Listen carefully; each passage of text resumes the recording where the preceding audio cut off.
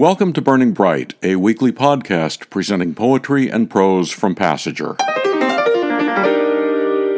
On June 29, 1613, Shakespeare's home theater The Globe burned down after a special effects cannon being used in a production of Henry VIII misfired and caught the roof on fire.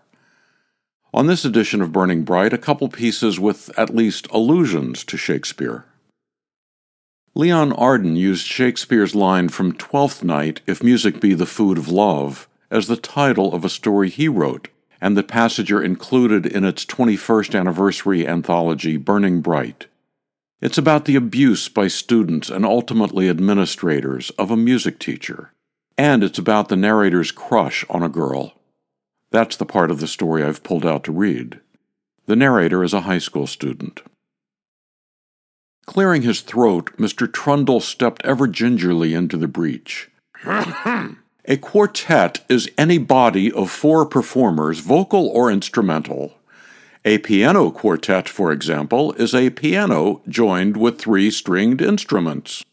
Francine scribbled notes, her shining hair guarding the page from wayward glances, while I kept an eye on our teacher, as I would on an inexperienced member of a bomb disposal unit.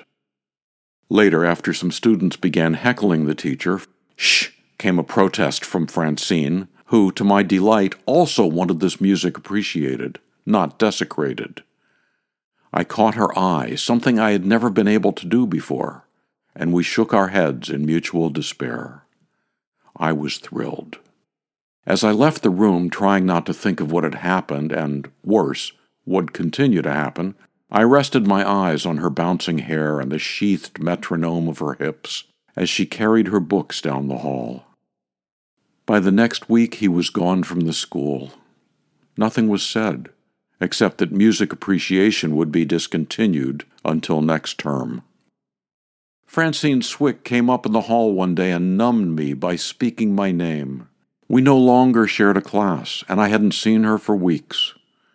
As usual, whenever we met, time stopped for about 3 seconds.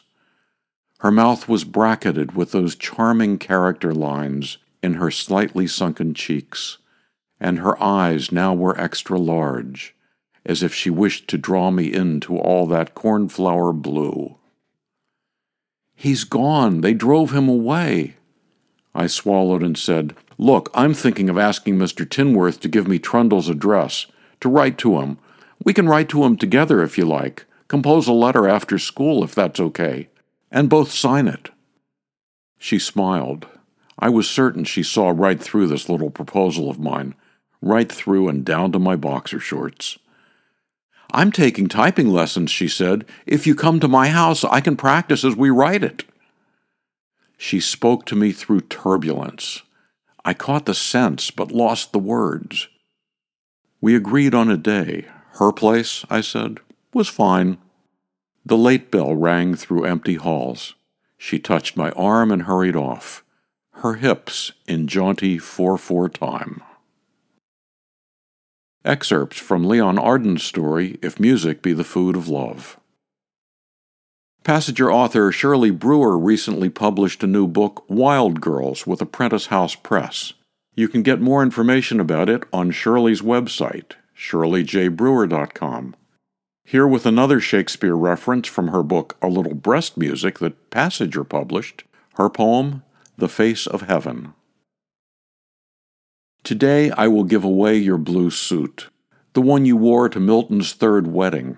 How we laughed when the best man ruined the toast with a champagne sneeze. 100 bubbles on your sleeve, the good days in your eyes. I fold your ties, your shirts a confusion of plaid. For months I waited for you to return, unable to face the quiet in your closet. Rubber bands in every pocket, sweaters still holding your scent. I try to remember what you wore when we met in Shakespeare, your voice counting the lines in my sonnet. Your eyes removed my clothes one unstressed syllable at a time, and wrapped my body in heat that followed me home. The Face of Heaven, Shirley Brewer. That title, The Face of Heaven, by the way, is an allusion to the speech in which Juliet imagines that when Romeo dies, he will be cut out in little stars, and he will make the face of heaven so fine that all the world will be in love with the night. Shirley Brewer's birthday was earlier this month. So was Lucille Clifton's. Lucille Clifton was born June 27, 1936. Back in 1990, when Passenger started, Lucille was Passenger's muse and guiding spirit. Her picture was on the cover of Passenger's first issue, and inside was an interview with her and 2 of her poems. Passenger's 2023 Poetry Contest issue will be out in September. Hear from that issue, Charles Kessler's Psychologists. My first encounter with a psychologist was when he jerked me off a bar stool by my long blonde hair in the early 70s. As I responded to the crisis, several guys jumped between us, and the psychologist was ushered out into the street and told not to come back. The bartender then told me his story. People's problems finally flipped him out, and he became a drunk on the streets of my hometown, going from bar to bar. Now in the early 90s, I see a psychologist once a week, but I can't help wondering when my Vietnam War problems will finally flip him out. I wonder if this has anything to do with his upcoming retirement. Psychologists Charles Kessler from Passenger's upcoming 2023 Poetry Contest issue.